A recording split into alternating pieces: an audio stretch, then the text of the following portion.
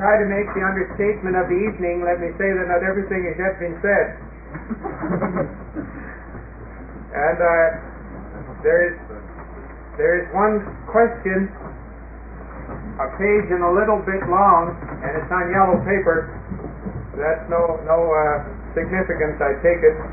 But I would like to read that and then ask Dr. DeGraff to answer it. The reason I do so is that I think that there should be no misunderstanding of what may be possible misunderstandings. To Dr. DeGraff, in the beginning of your lecture, you maintained against the criticism of Dr. Young that Dooyeweerd's non-theoretical and theoretical distinction was ultimately founded in scriptural exegesis. Toward the end of your lecture, you were sure that Scripture should not and could not be used in this way. Murray's approach, therefore, is wrong.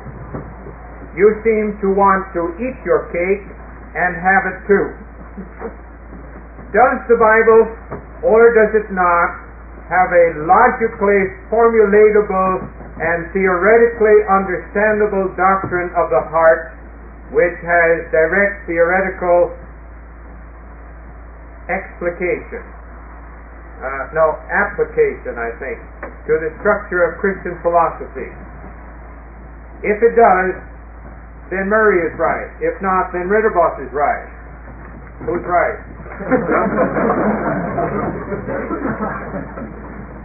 I think the first point is indeed a misunderstanding.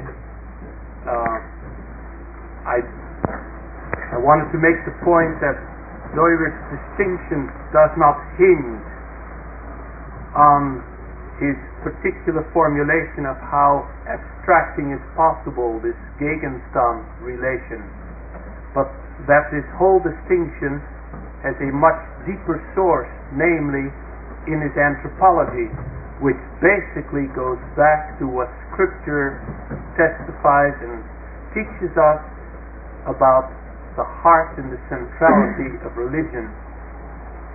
And if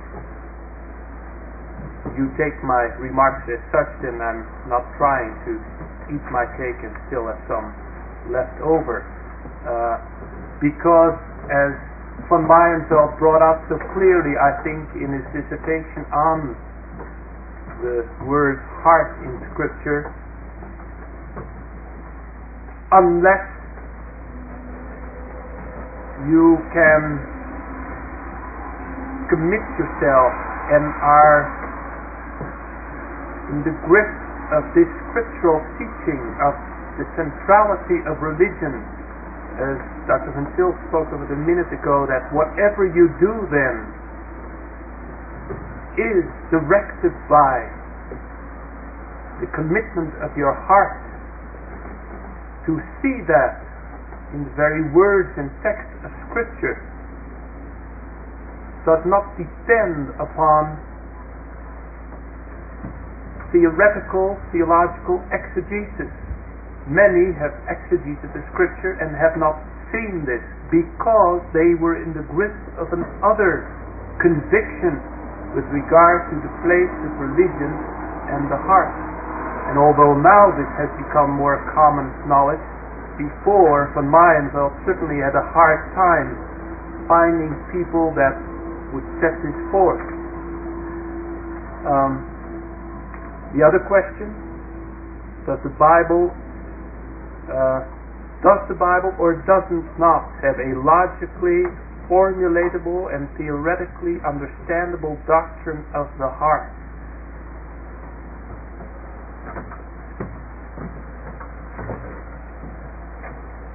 Again, I would distinguish there between what is implicit, latent in Scripture, this analytical moment, integral part of all these passages where the heart is used, and the theologians abstracting from all these places and clarifying this logically.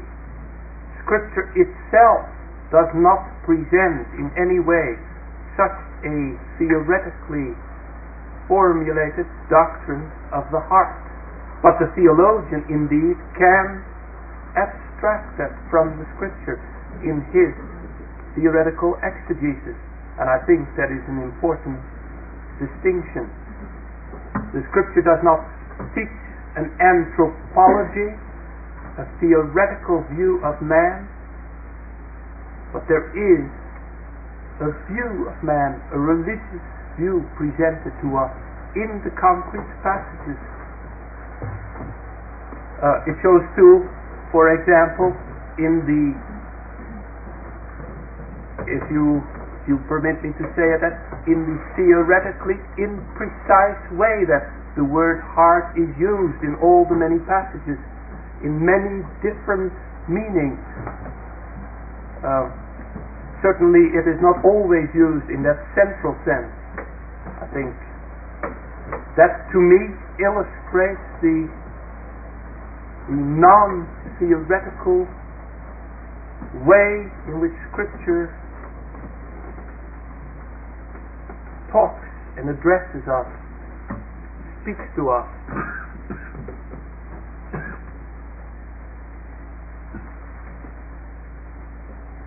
That would be my answer to that. I said that we would have more participation from the floor. If there is somebody at this point who would like to pursue this thought that Dr. de Graaf has said, now is the time. Yes? Please stand. All right. This is directly related to that answer. It seems that your approach could be summarized as follows. On the one hand, you say that Scripture is more than the logical relations which, for instance, are seen by John Murray, and perhaps even has a more primary importance. Say the doxological importance of the passage is more primary than or is primary to the logical moment of the passage. But on the other hand, you say the Bible is not reducible to propositions and logical relations. Well, now, is it not more consistent with the former statement that the Bible is not only, or is not primarily logical relations? Isn't it more consistent to say that the Bible has a logical aspect? Which logical aspect makes the Bible amenable to propositional formulation, and hence the existence of systematic theology? That's precisely what I said this afternoon. Scripture has this logical side to it, but in an integrated fashion. It is not characterized by analytical aspects. That's one moment of it, which, like you just said, the theologian can draw out, can focus upon, which I then would call abstracting from the fullness of Scripture. But then on the basis of that answer, is it possible then for the Bible to contain information which we may abstract, which would tell us about the Ordo Salutis, which might, for instance, be found in John 8:28 through 30? Yes, but I think then immediately this question would come again that Dr. Knudsen brought up. What kind of order are we talking about? Again, is that an order of faith? And I think you have to describe it differently than in saying, using the words, a logical, causal, however this formulation went, relationship. But for instance, take Jesus' words, unless a man cannot come unto me unless the Father draw him. Now, how are we supposed to understand that? I mean, can we understand that at all? I would be very willing to talk there about cause and see the one as coming before the other. But it makes no sense at all to me to use the word logical primacy there. Oh, I see your point there, but I have never been persuaded that that was exactly John Murray's approach in his exegesis, that he wanted to talk about logical priority, in the sense of that is the sum total of what the passage is saying. I mean, it made us maybe I think it's corrected there about too. what Murray was actually saying. I dare say that there will be a keen studying of those two commentaries Very good. from here on in for some while. Now, there is a question that I would like to direct to Dr. Knudsen, and he could give a short answer to this.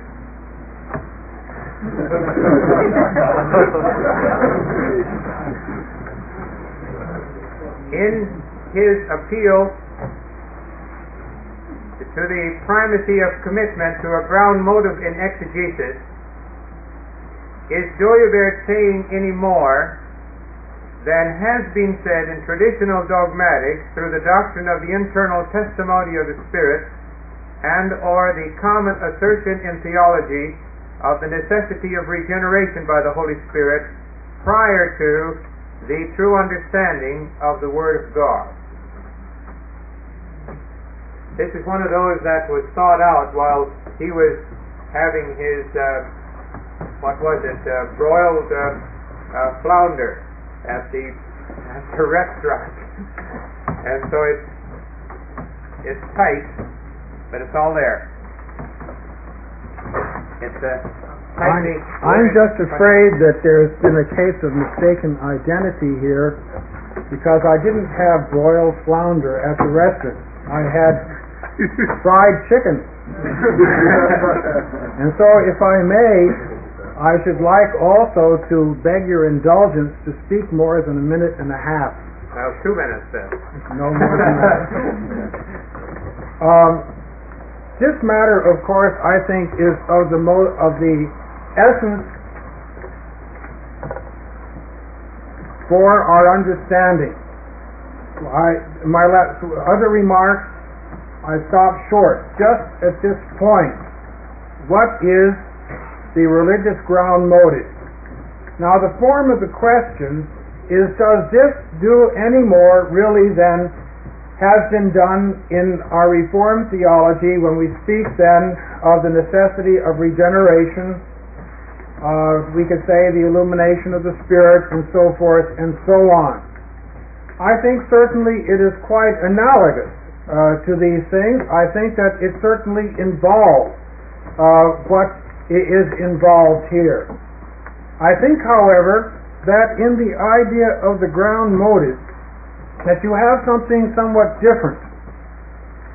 I think that you have something like this, that if you speak of regeneration, let us say, you are speaking of a change at the very center of man's existence. Whether you talk about that with the heart or whatever it is a change which is by the activity of the Holy Spirit, which turns a man around and opens his eyes, illumines him, and so on and so on. It is a change at his very center of his being.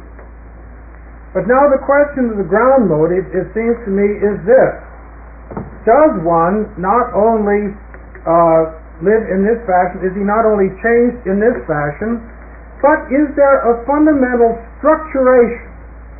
Is there a fundamental structuration, let us say, that we in our hearts are gripped by the revelation of God as it speaks to us, that He is the sovereign creator, that we are His creatures placed at the very center of the creation with the dominion over the creature, that we have to subdue this earth and so on, but man then disobeyed, he forsook, and in his covenant relationship he then has become subject to idols, he's been subject to the evil power instead of God Himself, that Jesus Christ comes into the world as the truth and so on, and changes us at our very heart. Is there a structure in terms of which we understand things? Now let me give you an illustration of a wrong type of structure that I was in when I was a younger man, struggling to become a Calvinist, because it was a struggle. I wasn't born a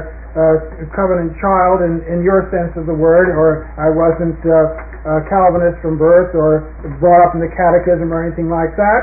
I was brought up partly as a modernist, and I was brought up also as an evangelical, and the conflict between those two, they warred at each other, and I had it was a great fight for me to become a Calvinist. But the thing is, I had a wrong worldview. I believed in a dualistic worldview. I believed then that somehow my Christian faith was a matter of my own inner inclination.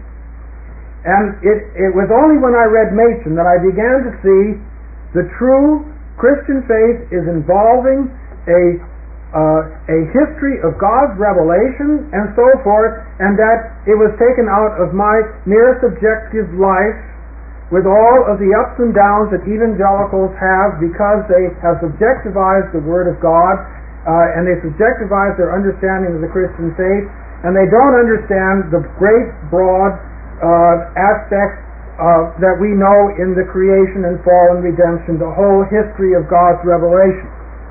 I was grasped, I think, by a different, a more biblical ground motive, away from a dualistic one, which is characteristic of the sectarian groups, a dualism of nature and grace, a nominalistic dualism, you might say, over into a position that is more, which is Calvinistic. Now, what is the nature of this thing? Can we simply get it? That is the question that comes again and again. Can we simply get this by simply coming to the Scriptures, exegeting the Scriptures in a theoretical fashion? The answer of the cosmonomic idea philosophy, and I have also accepted this position long before I studied with Dooyeweerd, the thing is, the answer is no. It can't. Because as we come to the Scriptures exegeting, we might exegete them like Bultmann does. We might have a false view. We might have a false dichotomy. But as we come to the Scriptures, indeed, we come with discrimination. And here I find it difficult to agree with what Dr. Van Til was saying just a little while ago, because of this. I do not think that this philosophy puts the position just the way he put it. He seems to indicate that if we have the naive view that we don't operate with concepts, or that we do not discriminate, that we really can't talk with each other. Well, that is not the position that I hold, and if anyone of this group holds it, then I would have to be informed about the fact. And then we discriminate, we use concepts even in our talking as we talk in a naive fashion. We can talk with each other, but these are concepts which then are of a concrete character. They're concepts like we use a table, chair, and so forth. I speak of God and God's ordaining, I speak of God's creating, I speak of all these things. They are concepts, but they are not strictly theoretical, theological concepts in the sense that I was expounding here just a little while ago. So we can talk about them and so forth. And then the thing is also, but what is the relationship even between these concepts and the ground motive? The idea is then that the ground motive grasps us in the very center of our being. It is a structuration. It is not simply a change in our heart in a subjective sense, you might say, in the sense that this philosophy used the word subjective. A change, let's say, in the actual state of our being from regenerate to unregenerate to regenerate, an illumination from darkness to light, and so forth. But there is living in a community in which there is a structuration so that I see things in a Christian worldview and other people see them in a different type of worldview. Bultmann is such, and so forth. Well, now, if that be the case, also, obviously I cannot get it simply by any exegesis in a theoretical sense of the Scriptures, which means that I would have principles of exegesis, because these principles of exegesis would be dominated by my ground motive. That I come to the Scriptures, analyzing them with certain prolegomena principles, because these are all dominated by the particular worldview which I have. Now that doesn't mean that I, of course, can then understand what God says without listening to what God says. I have to listen to what God says. God says that we're all sinners. God says that we need a Savior, Jesus Christ. I have to listen. And in order to do that, I have to discriminate. In order to do that, I have to understand something that involves propositional revelation. Certainly it does. God then causes me to discriminate. He discriminates for me through the power of His Holy Spirit, for one thing. But the question is, as Dr. Zacharias says, is it simply a matter of proposition?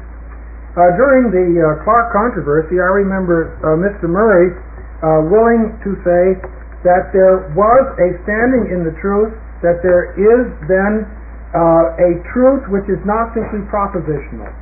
And I think he's right. Not simply propositional. That doesn't mean that there's no discrimination in it, that propositions are not related to it, but it is not simply of the nature of propositions, and so that we could say that you could string out the whole meaning of the Scriptures in all sorts, an exhaustive meaning in a series of propositions. Now, I don't believe the Scriptures are that. That seems to me to be an intellectualization of the Scriptures, a most dangerous intellectualization of the Scriptures, something that could lead one into a position where he thinks then that he has been able to really follow what the Scriptures say and what they mean, follow them in his heart, if he can simply say these propositions. That's what it tends to lead into. Now, I know that none of you will hold that ought to be the case. You're not that much intellectualistic. And I don't want to call anyone an intellectualist. But on the other hand, the thing is that I think this is the type of thing that this can lead into if we would come to the position that we say that the whole meaning of the Scriptures in its deepest sense is simply expressible and can be exhausted in propositions. Dr. Zacharias doesn't want to say that. I wouldn't want to say that. I would say that we are standing in the truth when we are grasped by God in His revelation, and that then obviously this involves propositions. It involves God speaking to us and our listening, but it cannot simply be exhausted in any logical sense. Now, Dr. Van Til was saying that he has he is somewhat distressed by the distinction between the naive and the theoretical. I must say this, I appreciate very, very much the entire driving force of Dr. Van Til's position. He has tried to have a reformational approach. He has tried then, and he is constantly saying, and I think that this is a very wonderful thing, and I think that we must all do this, that we must be progressive in the regard of the Reformed faith and not regressive. And I've been reading a review of his that is going to be published soon in the journal. He insists on this. He insists on this in his criticisms of Dooyeweerd. And I think we must continually do this, that we must constantly seek to find a way to avoid any neutral approach. We must be ready, even as he has done this evening, to discuss the distinction between naive and theoretical, between state of affairs, and so on and so on. We must be ready to discuss these matters. We must seek to drive out any vestiges of autonomy. We must seek to drive out any vestiges of neutrality wherever they may come up in this distinction or others. But I must be instructed if this naive theoretical distinction per se means precisely what Dr. Van Til has indicated that it does. Because, as I mentioned, certainly the naive does not mean that we can't talk with each other, that it cuts the ground out from under witnessing. Let's say, me genoito. God forbid that we should ever say anything like that. Furthermore, let us not say that any idea of theory means that we are simply contemplating without any existential involvement. Again, me genoito. God forbid that we should say anything like that. In fact, the whole point is that our theoretical thinking itself has an inward tendency to reflect back on what we are as men in our covenant relationship with God. And whether Dooyeweerd is right in many respects, I'm not going to defend him in every respect. I refuse to canonize, as I've told again and again to my classes, this philosophy. But I know this for a certainty, that he says that no matter what we do, we are constantly then reflecting back upon what we are in our relationship with God, in our covenant relationship with God, and so that if we understand what existential means in this sense, which has nothing to do with existentialism, then we are involved with our whole self, whether we are theorizing or whether we're milking cows. Now, I've never milked a cow. I've watched them being milked. I was one of these unfortunates who was not brought up in the farm, but I was brought up in the city with sidewalks and all that sort of thing, which, of course, makes me a second-class citizen, but I'm perfectly happy to be one. I managed to survive anyway. But in any case, and then let me also say this. Again, I'm willing to be instructed, but it doesn't seem to me that this naive and theoretical distinction involves what Berkouwer and some others have been trying to do or have been doing. I remember one time in a gathering at the Free University in a seminar how that Berkouwer made to me what was a very astounding statement. He said that the empty tomb was not included in the event of the resurrection. I immediately took issue with him, and we had quite a warm discussion.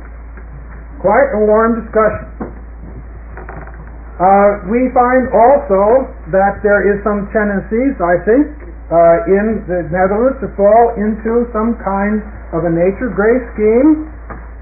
I find that there is some tendency to fall into a Geschichte-Historie distinction. But I cannot see for the life of me that this can be reduced to or be brought back simply to a distinction that I've accepted for a long time, I think comes from Kuyper, is held by persons who want to have nothing to do with the nature grace or with the Geschichte-Historie distinction, namely that of naive experience and theoretical thought. Now what then is the trouble? There are persons who are also saying that the number of God's elect is not closed and so forth. Berkouwer put it this way, the empty tomb was not a part of the event of the resurrection because the disciples were not simply interested in empty tombs. Of course they weren't. They weren't interested in empty tombs in general. But my position is, and has been, and I teach it in evidences, that the event of the resurrection cannot, of course, be exhausted in anything that is a matter of our sight. That then is simply phenomenal in this sense that I could simply see it. In other words, you could see the empty tomb and still disbelieve in the resurrection. And that's, of course, what Dr. Van Til has been teaching for years, and I agree with him 100%, that there are no brute facts. On the other hand, the empty tomb is part of the revelational event. And I think from what I've read of Dooyeweerd, in his view of the individuality structure, that he insists on the same thing. And although I don't know much about the actual details of it, it seems to me that he ought to disagree with such a statement as Berkouwer made. And I think he ought to disagree with any Geschichte-Historie distinction, whereas I pointed out earlier, as in the I, thou, I, it relationship in Martin Buber, there is a setting forth of the area of freedom over against discrimination, over against numerics, over against ordinary history, over against this, over against that. We don't do that. We can't do that. We can't do that from an integral theoretical position which is ruled by the ground motive of the Christian faith. And I think we must then In other words, we must then try to be progressive. We must then, as Dr. Ventilla has done, we must move forward. We must try to get out that demon of neutrality. And we have to learn from each other. I want to learn from my associates. I want to learn as much as I can, and I'm willing to listen at any time. But on the other hand, I am also afraid that if we then can perhaps not see things as well, perhaps in terms of the actual distinctions as they are made and as they are intended by the person, see the complexity of the situation, I think that is a rather dangerous thing. Let us then get nature grace, phenomenal, numinal. Let us get nature freedom. Let us get these things out of the way. Let us return then to a truly biblical motive, which will give us, as Doriberg himself puts it, a radical and integral view of the creation, that we see everything in terms of God's revelation and its meaning for the entire expanse of our experience. Thank you very much.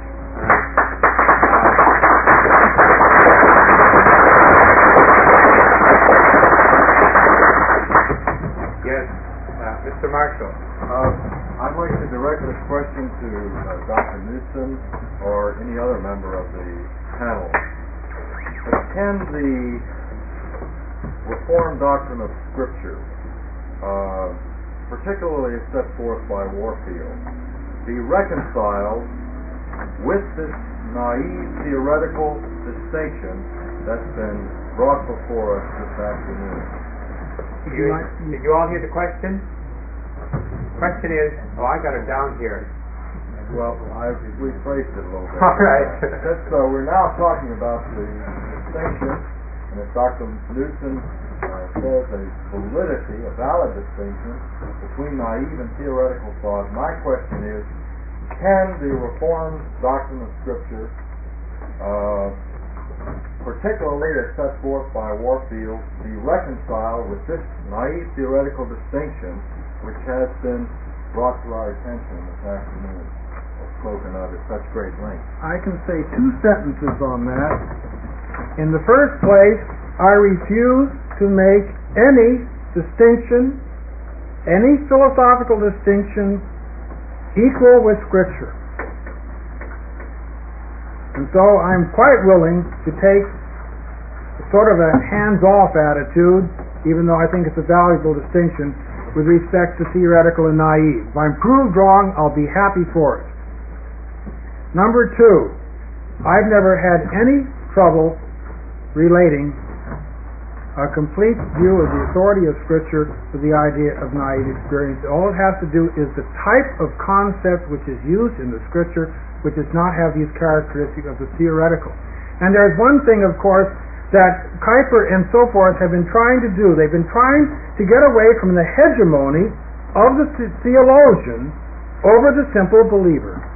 And so that persons can argue over milking cows and so forth, and they can argue about these things, and they're not at the beck and call of synod, and they're not to the beck and call of the theologian.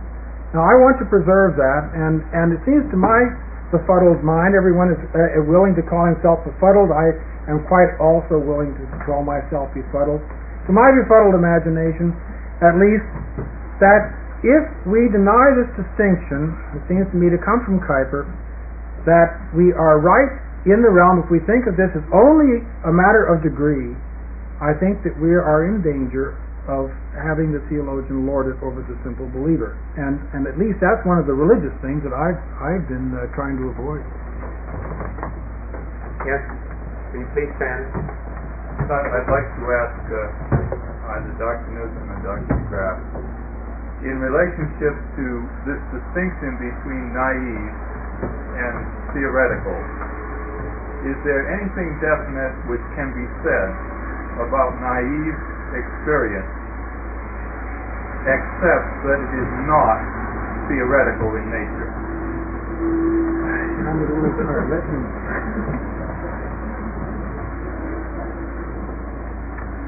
Let Dr. Graff, we'll give you go with that one. I think I've tried to say a whole lot about what it is like, its integralness, its wholeness, its concreteness, as I referred to it this afternoon. If you were asking beyond that, I would not know how to answer your question.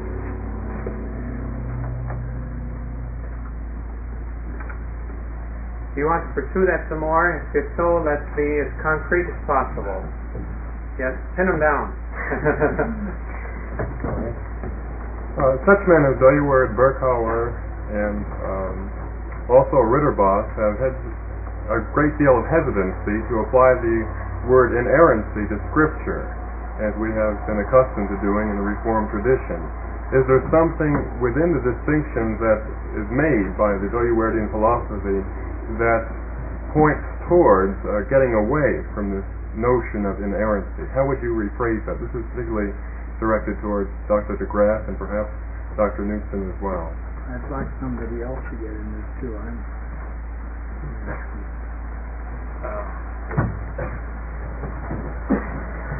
I see no connection.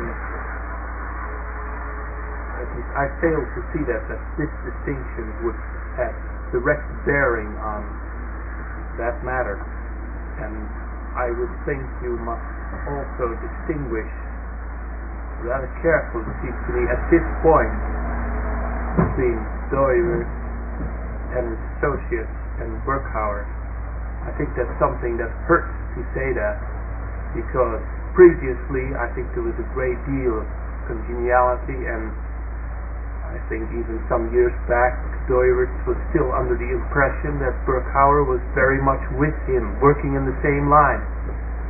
I think it has become more and more clear, as Dr. Van Til indicated, which I would very much follow what he said, that a sharp distinction is coming to the fore.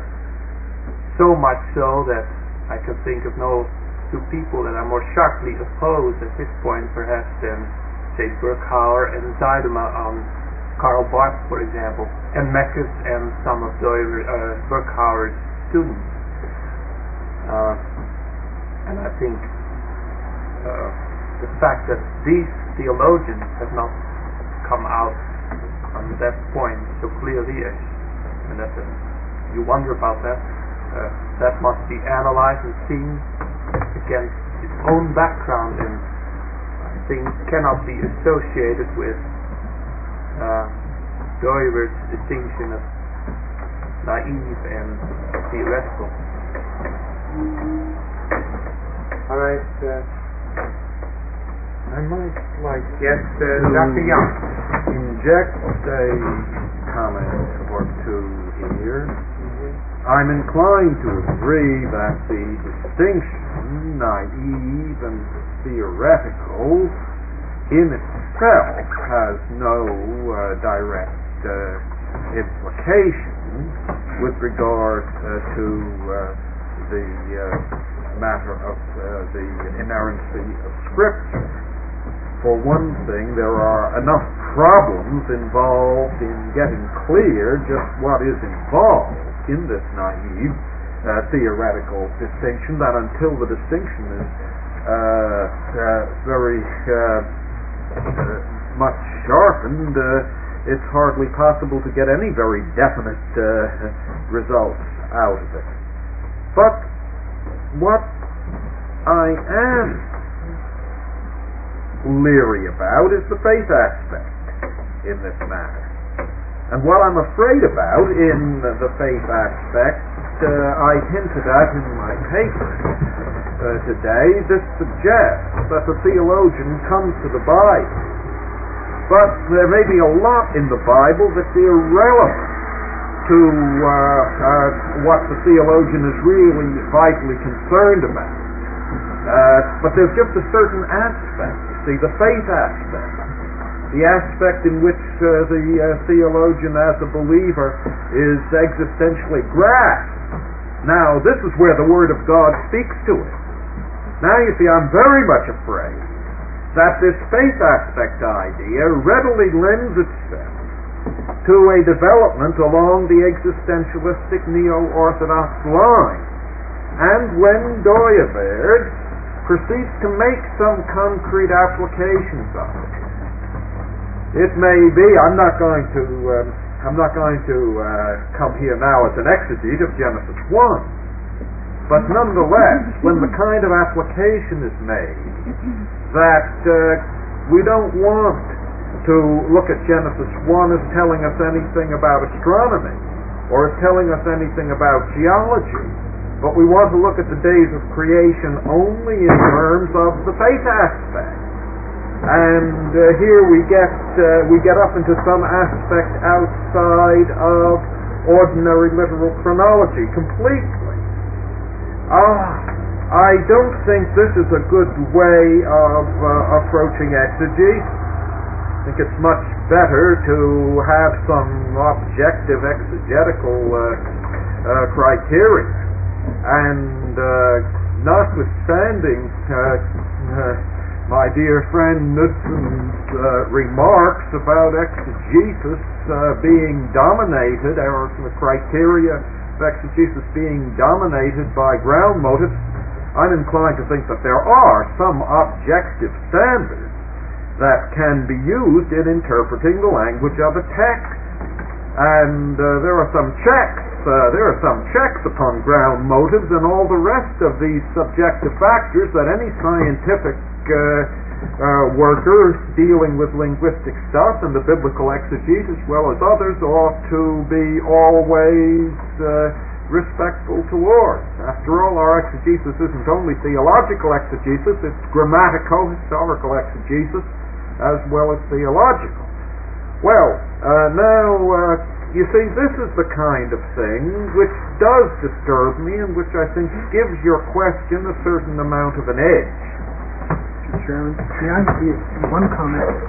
The early comments of Dr. Young, I've been saying the same thing for the last 11 years. But I'm also worried about certain possibilities connected with the mystical aspects. We've got to be very, very careful. And that, it seems to me, as I've said to Dr. Van Til from time to time also, I think there's where we've got to watch, not simply in this naive but theoretical speech. Yes, Dr. DeGrasse. I would like to turn tables just a minute yet and ask this question of Dr. Young.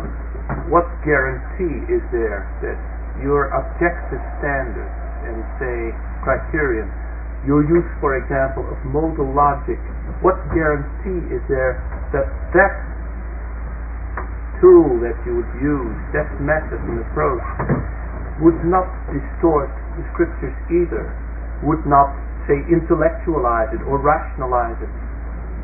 I could argue on that same basis. Well, I'll give you an example with regard to modal logic. Modal logic can be a check on a person. It was on me when I was writing the last chapter of the theory book. It occurred to me that I had a nice knockdown ontological proof for the existence of God. And it seemed to me that I could even prove that if it is necessary that something exists, then it follows that there is something that necessarily exists. But then I said, let me just put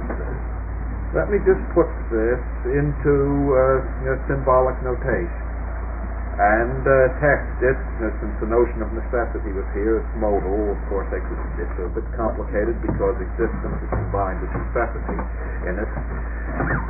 Well, let's just put it in symbolic form and test it. Well, I put it in symbolic form and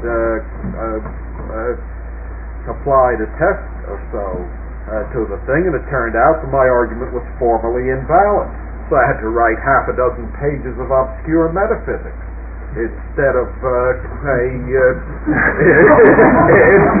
a nice knockdown syllogism. And we now, you see, you can be spared. You can something like if it looks almost intuitively certain, it looks self-evident. If something has to exist, then there must be something that exists.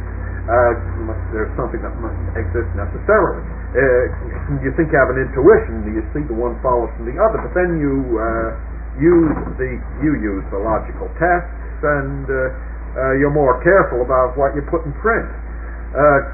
So I say this is a kind of this sort of thing can be a kind of check. It can keep you from indulging in arguments that can be shown later on to be fallacious.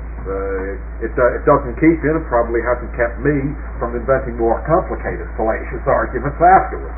But there's no infallible guarantee against going astray.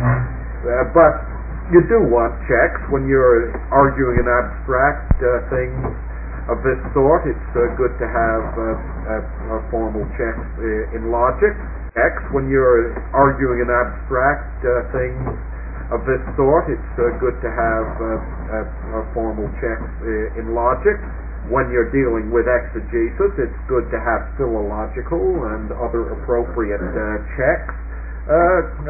To set limits upon the scope of one's fantasy and imagination. The dialogue is just starting. You'll hold off a minute. I think that Dr. de Graaf should pursue that a minute. I don't think you answered his question.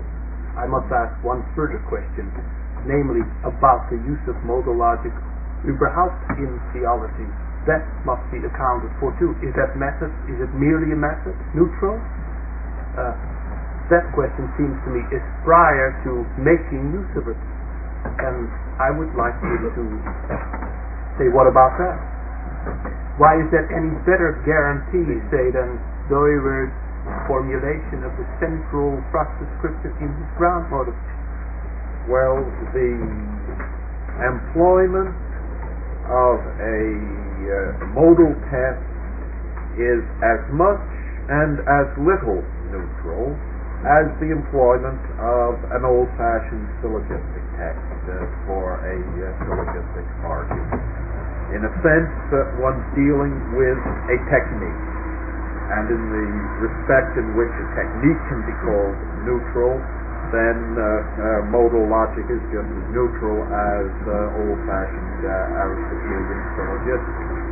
On the other hand, if you're talking about the theory, you're talking about the theory of logic and the interpretation of the meaning of logic. If you're talking about the end and the purpose for which arguments are being used, of course, you're not dealing with something that's new. Dr. Van Til, you would like to... Well, I'd like to express agreement with Dr. Graaf and Dr. Knudsen. I wish Dr. Young hadn't written that last chapter in his book the way he did. Because there everything just went wrong. Because there he follows Dr. Clark in his bad apologetics. Oh, I'm worse than Dr. Clark. Right. Dr. Clark will be on your side against me. The point being, he's talking about things as necessities, the most basic concepts in theology and in philosophy. Now, a Christian should take them from the Scripture, as Dr. Clark does. Only that is possible, which God says will happen. And then if you try to talk about modal logic and try to determine what is possible, then you're putting possible above God. And then you're trying to prove God's existence. You already know what being is, what cause is, what substance is, what this is, and you actually don't know anything of anything of sort except on the presupposition that the Scripture, what it says about God and His plan is true.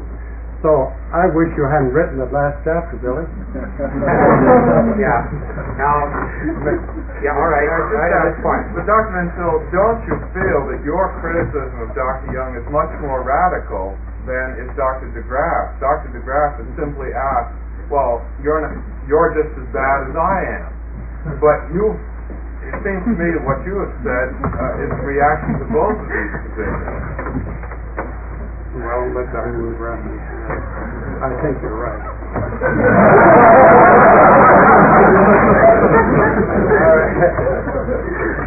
All right, Dr. de Graaf, I think you've got to answer that still. Yes, I think I wanted to be just as radical, but I was trying to say it nicely. Thank you. I I know, I'm learning that. That's my first experience with Look, it. I think this is great up here, but let's have some more feedback. All right, Noel, you have your hand up? Dr. DeGraaf, I'd like to know how you can be sure that the use of the Duyaverdian motif will not lead to a distortion of Scripture.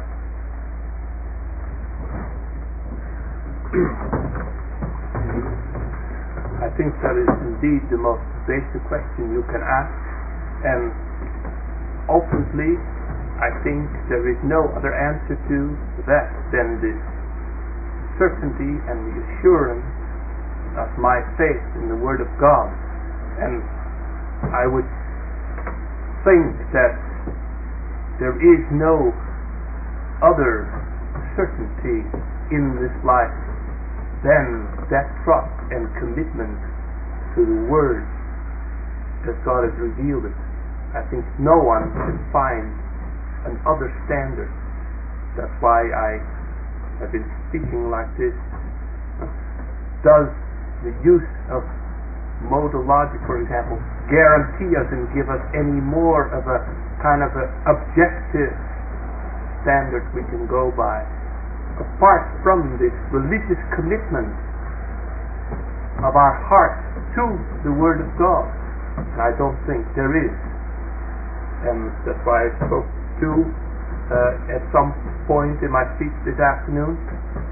Ultimately, we all must make a stand there in our heart for which we are eternally responsible with this question about theorizing and where you take your starting point that concerns the truth, ultimate truth.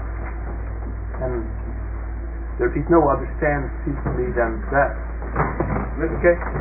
All right, Dr. DeGraaf, you think then that it's theoretically possible to refute the philosophy of Duyaverdi by an appeal to text of Scripture? Are you willing to grant that as a theoretical possibility? Yes. A faith appeal to Scripture, certainly. There is this, however. The only ultimate validity this philosophy has is as it refers back concentrically to the Word of God. Everything else in it has to be relative to that. Only in this direction. And I so, has expressed himself in my interruption on that point too.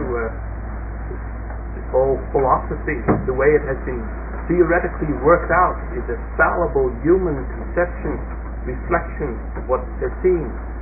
That could be overthrown and changed or added to in 50 years. And I think we must all endorse. All right. Yes. Along this same line, I know that Dr. Newton has brought to our attention that Duyaverdi criticizes the phenomenological movement in this question that maybe a similarity of a ground motive, this intentional relatedness, is not a pre-theoretical, but as a post-theoretical concept, something that has been concluded after they themselves have gone through theoretically through the material.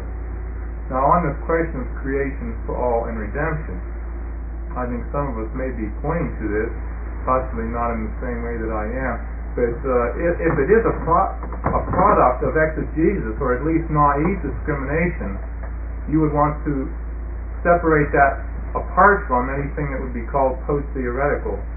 Would that be true? Very much, yes. Then, related to Mr. Shepard's question, then how do we go about disproving this ground motive? Creation, fall, redemption. that would be great if we could disprove God's Word. Pardon me?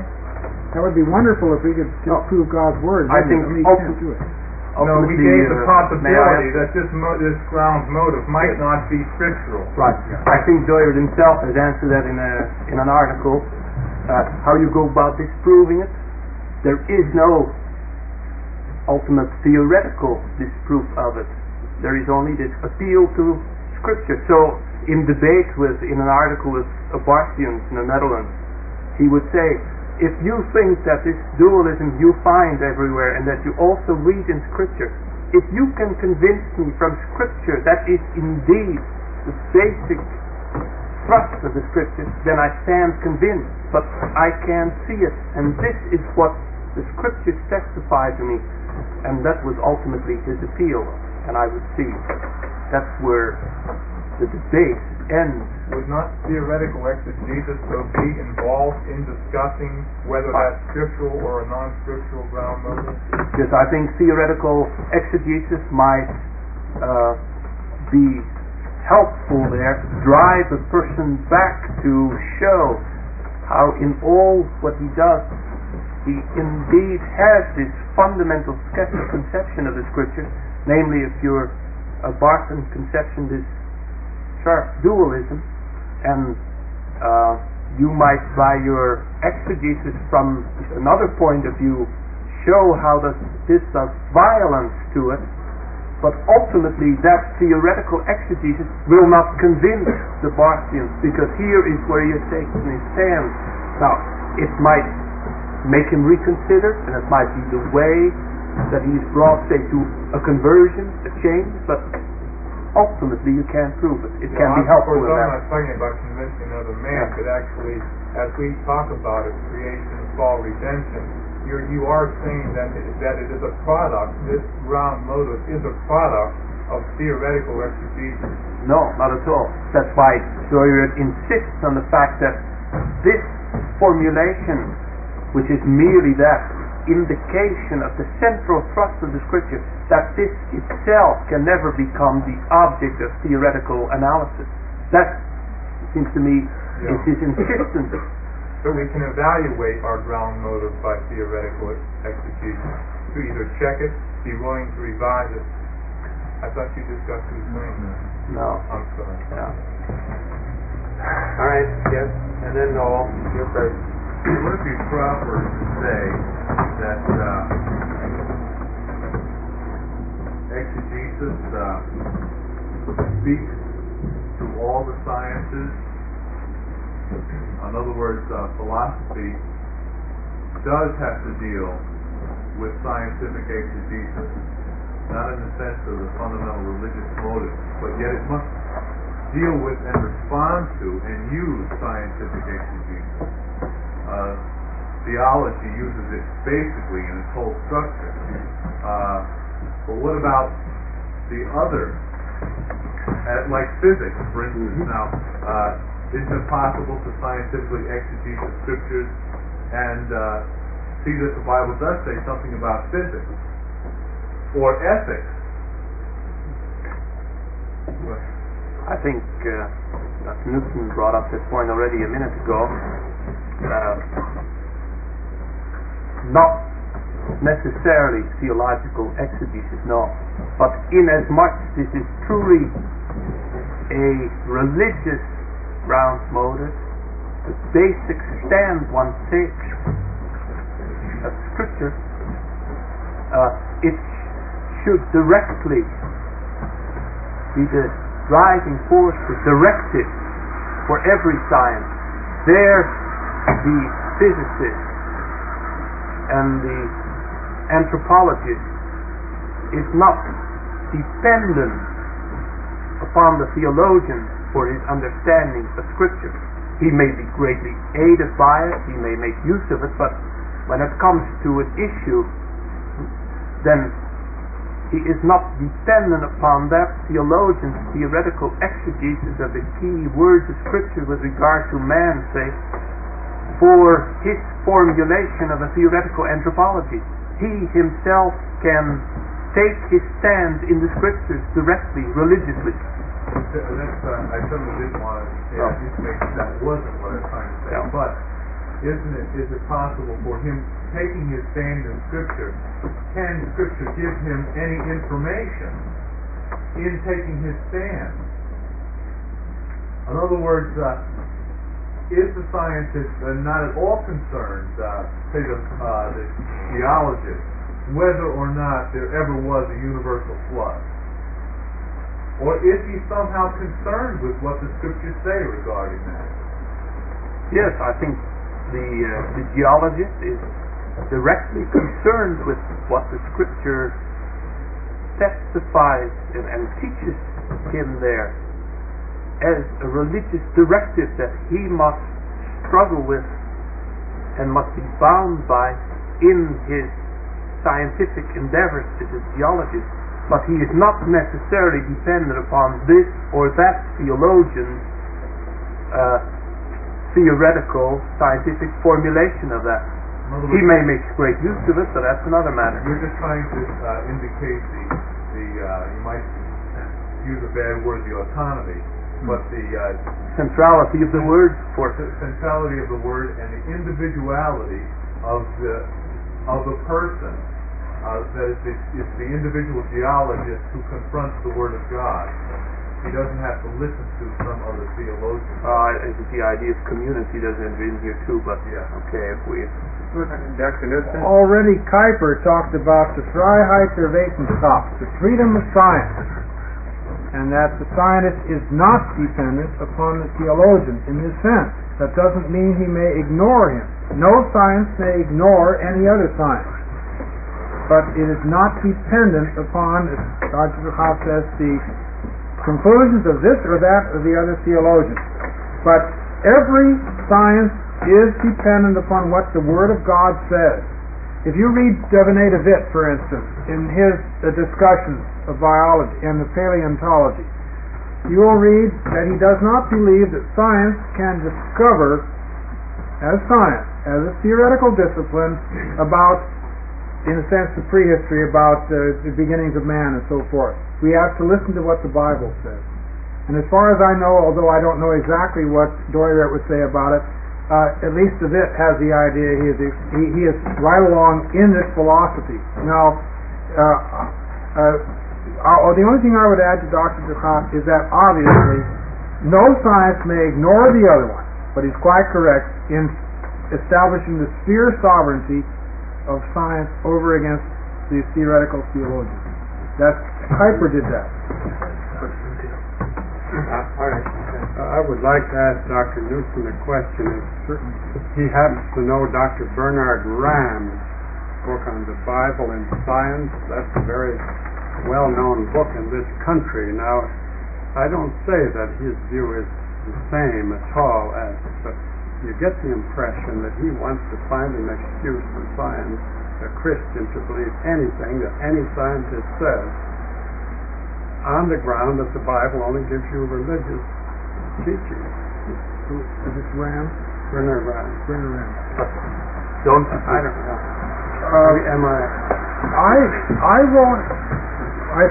I think that you probably know Ram's book much better than I, but I know it's the type of thing that they are representing in a neo-evangelical position, and they tend to set over the religious meaning over against the general scientific data and so forth.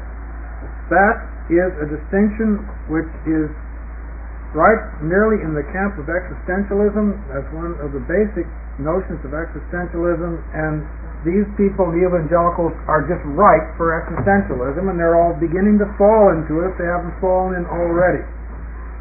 I am very leery of such things. I teach against such things constantly. It's a phenomenal noumenal scheme, it is a Historie-Geschichte scheme, and all sorts of bad things. Now, the thing is, if I had the slightest idea that what I think that the general tendencies of the cosmogonic idea philosophy are falling in that direction, and I agree with some of the difficulties that Dr. Young has about the statistical aspect and what actually sometimes is done with it, even by Doriot. I've been leery of that for the last 11 years, as I say. On the other hand, I think the major tendencies are in a different direction, and I certainly would not hold to this view for 1 minute if I thought otherwise. Dr. DeGraff on that.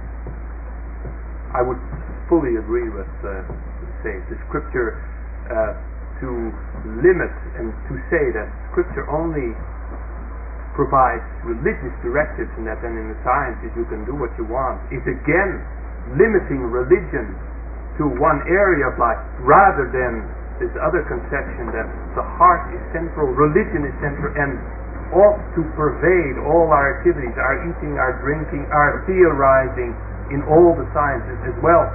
So that quite concretely, as the illustration of Devanet de Witt, and say Proust in ethics and other men have been working this out in specific disciplines, that there you are just as much bound to the authority and directive of Scripture in a very concrete way.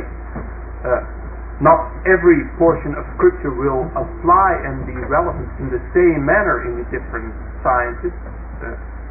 For example, the geologist will listen with greater care and be interested in a certain passage that seems to be directly related to what he's doing, but that's a secondary matter, it seems to me. But certainly is not free from the Scripture. There are some people who haven't spoken yet, and I think I should give preference to them. Fred?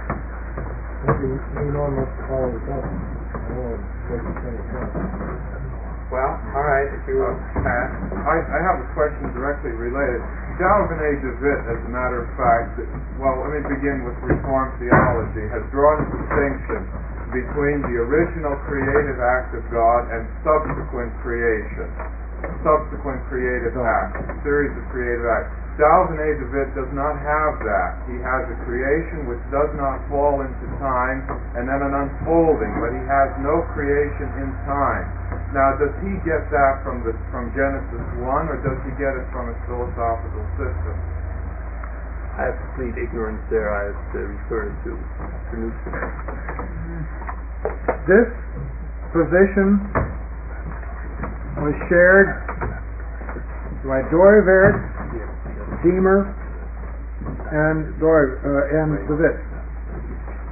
The idea is that God's creation is not in time, which is, I find, St. Augustine also holds. And Dooyeweerd holds that the entire creation, in some sense, was all, shall I say at once, it is beyond our ken. It is something then which is God's quiet, in which He brings everything into being, in a sense. But then there is the unfolding of it. Now, this notion is on my waiting list. It seems to me to be somewhat speculative.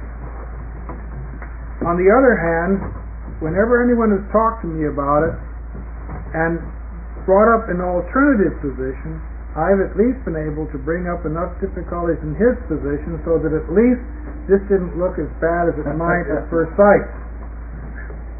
The idea is, in a sense, that everything, including the whole expanse of history, is included in some sense in this original creation and then unfolds.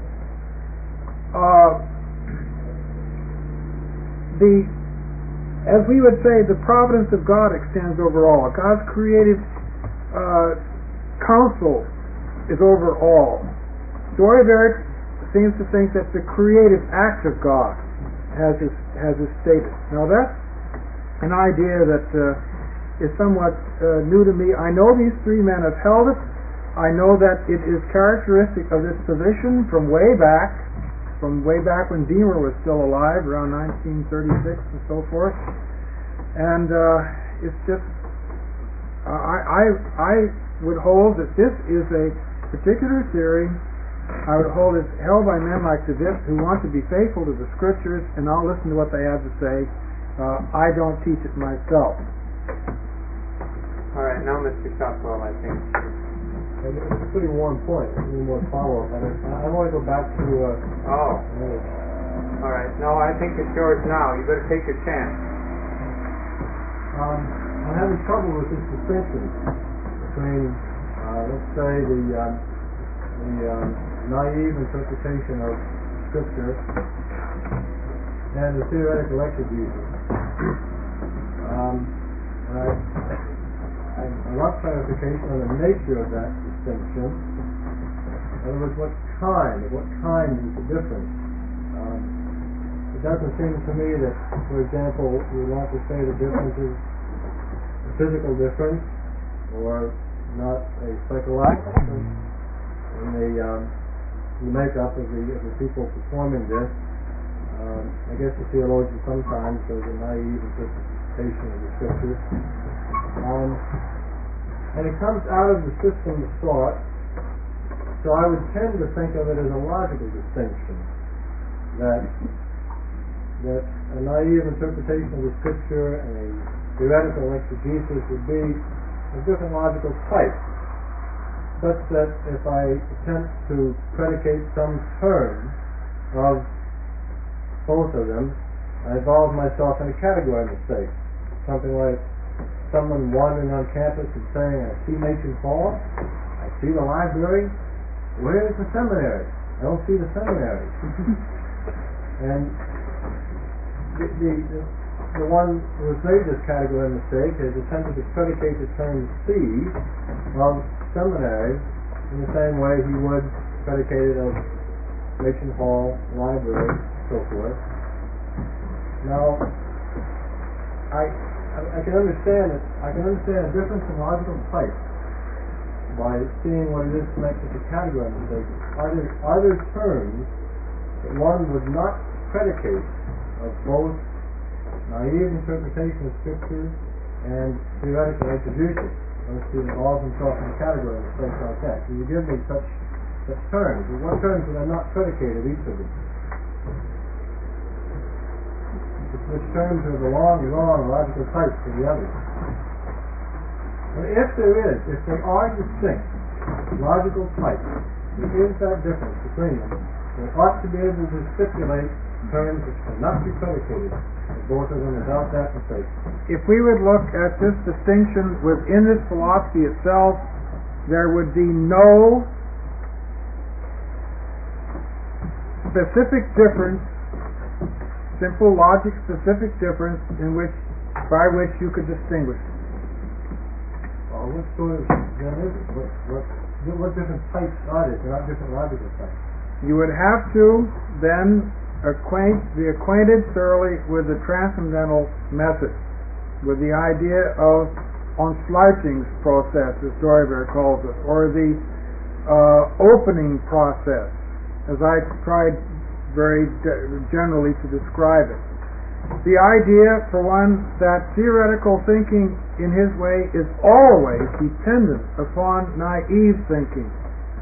It may never upset what naive thinking says.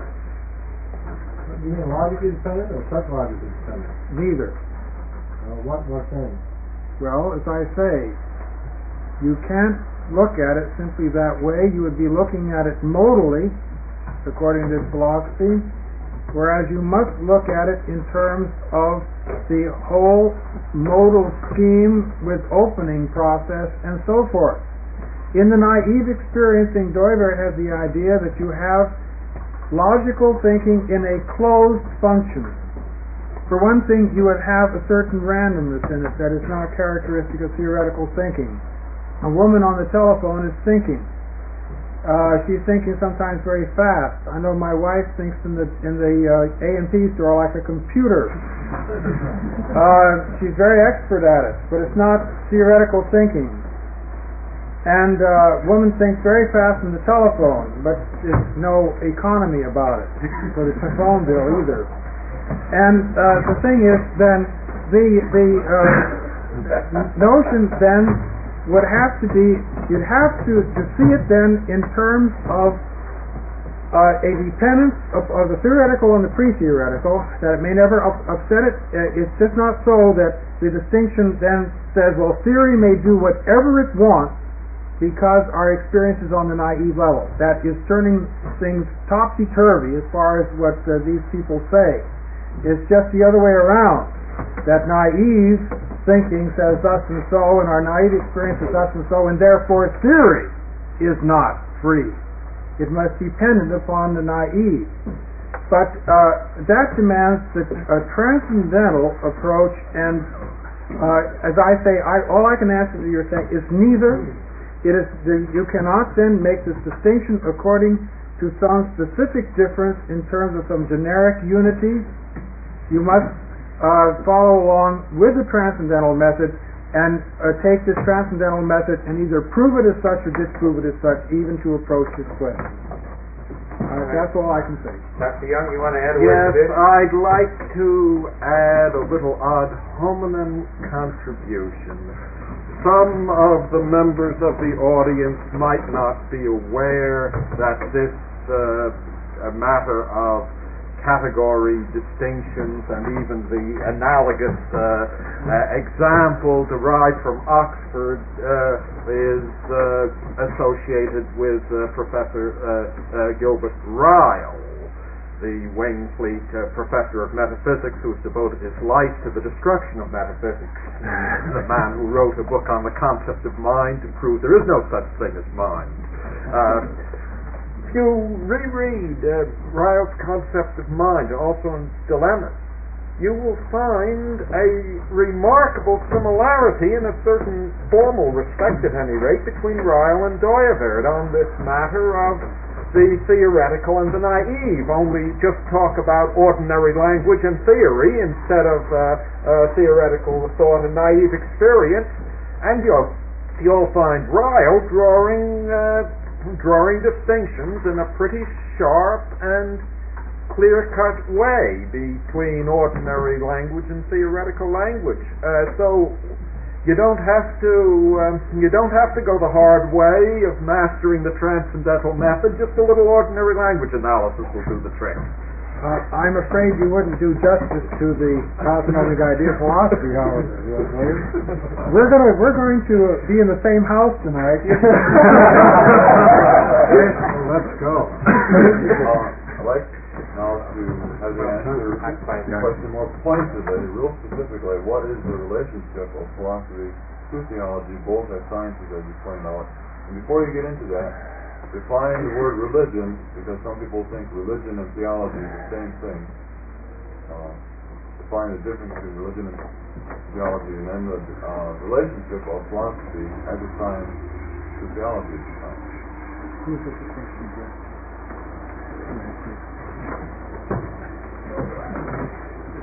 Who's is that? To whom did you direct it?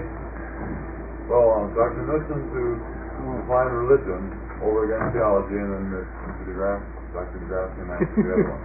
All right, let's have it with Religion, as I understand it, in terms of this philosophy, which I hold in the way any philosophy ought to be held, I hope things, is the service with one's whole heart of God in every sphere of life. Theology, then, would be one activity among others that people do. Theology would be a specifically oriented, analytically oriented task of a theoretical nature, which is then directed toward understanding something. Now, theology in a broader sense, however, is simply saying what God has said to us in His Word and our confession. But I've defined it earlier. We've been using it in the theoretical sense mostly, but this whole position demands that we use theology in the dual sense of the simple, down-to-earth, naive, conceptual, confessing, saying what God says in His Word, confessing that He is the Creator and so forth. But I struggled for years. I went around almost in the days for months on end trying to understand what creation was, and I was in university, and I finally found out I couldn't understand what it was. I was trying to grasp it theoretically. I could not, but I confess with my whole heart that God is the Creator. It's theology in one sense, but I can't understand theologically in that other sense, exactly conceptually. Now, in the theoretical concept, I can't get a concept of creation, because creation then dominates every concept I can use. I don't know if I have terrible much to add. I might say it. If you want a further discussion or read something more, read Dr. Sprotenboer's. There is this publication on the nature of religion. That was not an advertisement, but another answer to your question. If you follow this line of thinking, if you can accept this basic point that whatever else may be involved in theorizing, as Dr. Knudsen has been indicated, some more of the other things, more technically, philosophically, which needs to be done. If one can agree to this point that it involves abstracting from this concrete total knowledge that we have of things, also the scripture means abstracting from that, then the relation between philosophy and theology within the Dooyeweerdian perspective presents no particular problem, because then it is quite clear that theology is limited to a specific aspect of creation, of reality, and that it is only philosophy that directs itself to the total spectrum and relation of these, and that as a special, specific, limited science, theology could not establish its own position in this totality by itself, but that would be a philosophical question, philosophy of theology.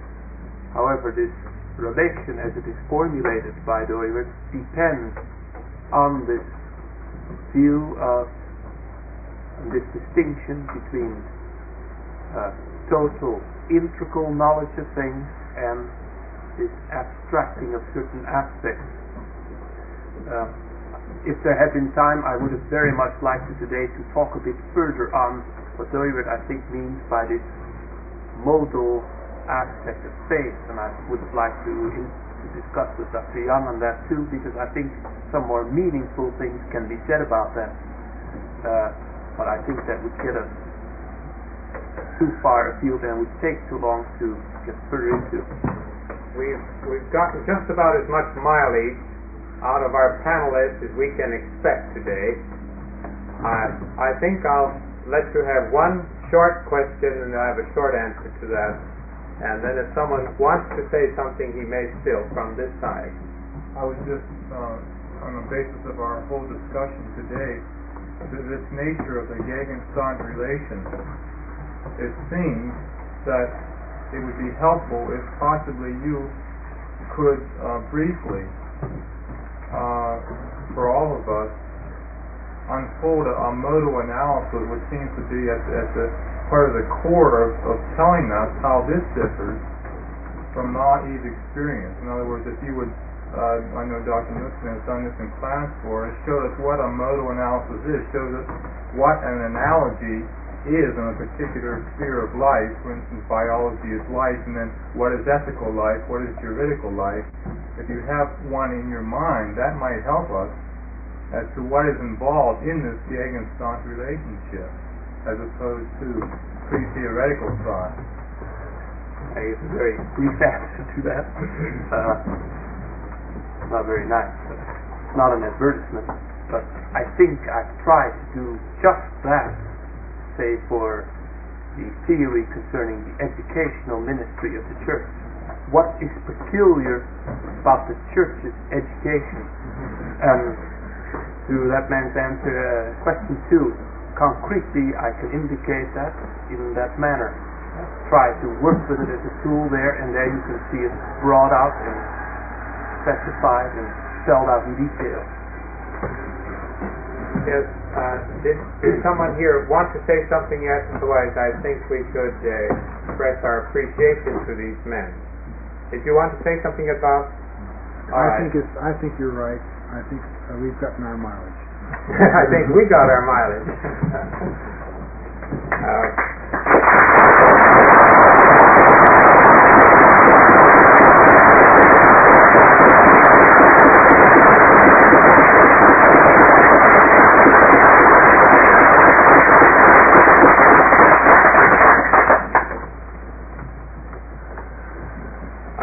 Someone suggested this afternoon that I try to sum up the discussion at the end.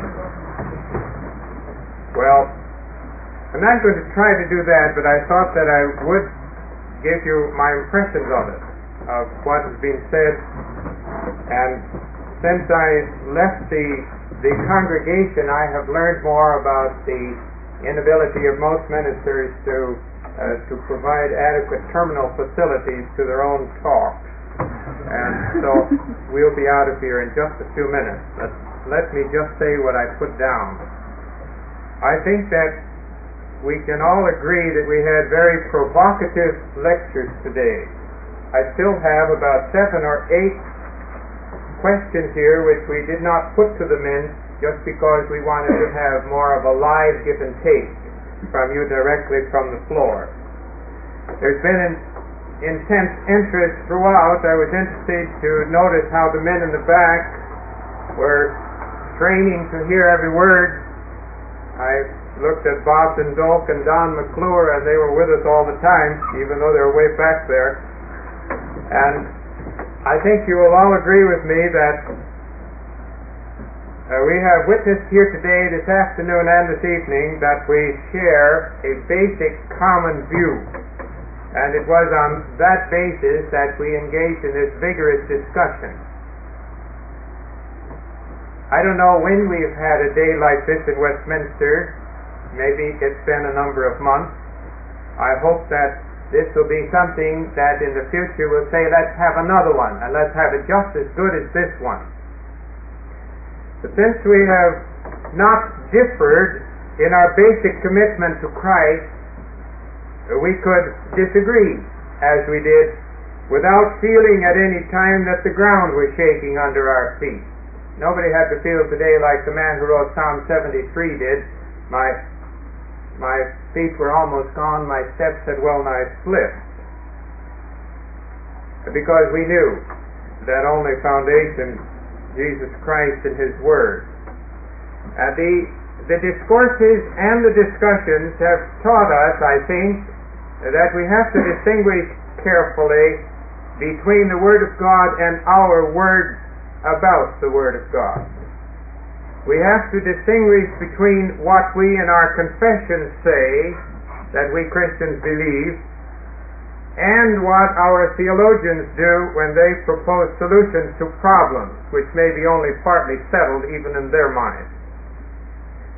And then if you say, what have we learned today? Well, it's easier to say at this point what theology is not than to say what it is. And perhaps we'll have to just follow what Thomas Aquinas called the via negativa. Theology is not faith, although both theology and faith are human actions, but theology is a science. Faith is not. Faith is God's gift. Theology is man's task. Theology is not religion, which I understand to be our covenantal living coram Deo in all of its facets, all of the time. Theology is not the same as church activity, such as its history, its polity, its message, its task. But the life of the church is much broader than theology. But theology now is concerned with faith, and some call theology the science of that faith aspect of human experience. And I think all would agree that theology deals with the truths of Scripture, the truths which we believe, the fides quae. It has to do with our act of faith, but the question remains now, what is the precise relation between faith and theology? Theology is concerned with religion, for it deals with that full covenantal living, but other sciences and other parts of life also deal with that living before the face of God. Not only is theology a religious exercise, but all sciences are that. Religion is far greater than theology. There's no full agreement among us as to the definition and the validity of the definition of the theoretical as distinct from the non-theoretical. We'll have to leave it at that, for tonight that is, but we can't leave it there. There's no full agreement among us in regard to the nature of the Word of God, even while we all want to bow and do bow before its full authority over us. There's no full agreement either on the value and the function of reason, although all recognize that it's there, and no one wants to be unreasonable or irrational. But there's an openness and a correctability as to the ideas that have been set forth regarding the cosmonomic philosophy today.